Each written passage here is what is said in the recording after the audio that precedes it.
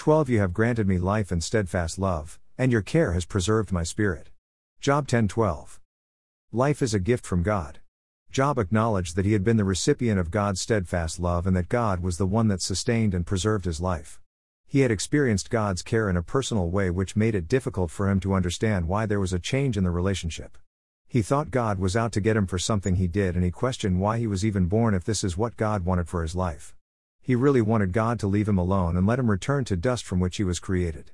Get me out of here was his desire, rather than help me get through these difficult times so your purposes can be established. Every experience we have in life is a teachable moment for the Lord to instruct us in his ways.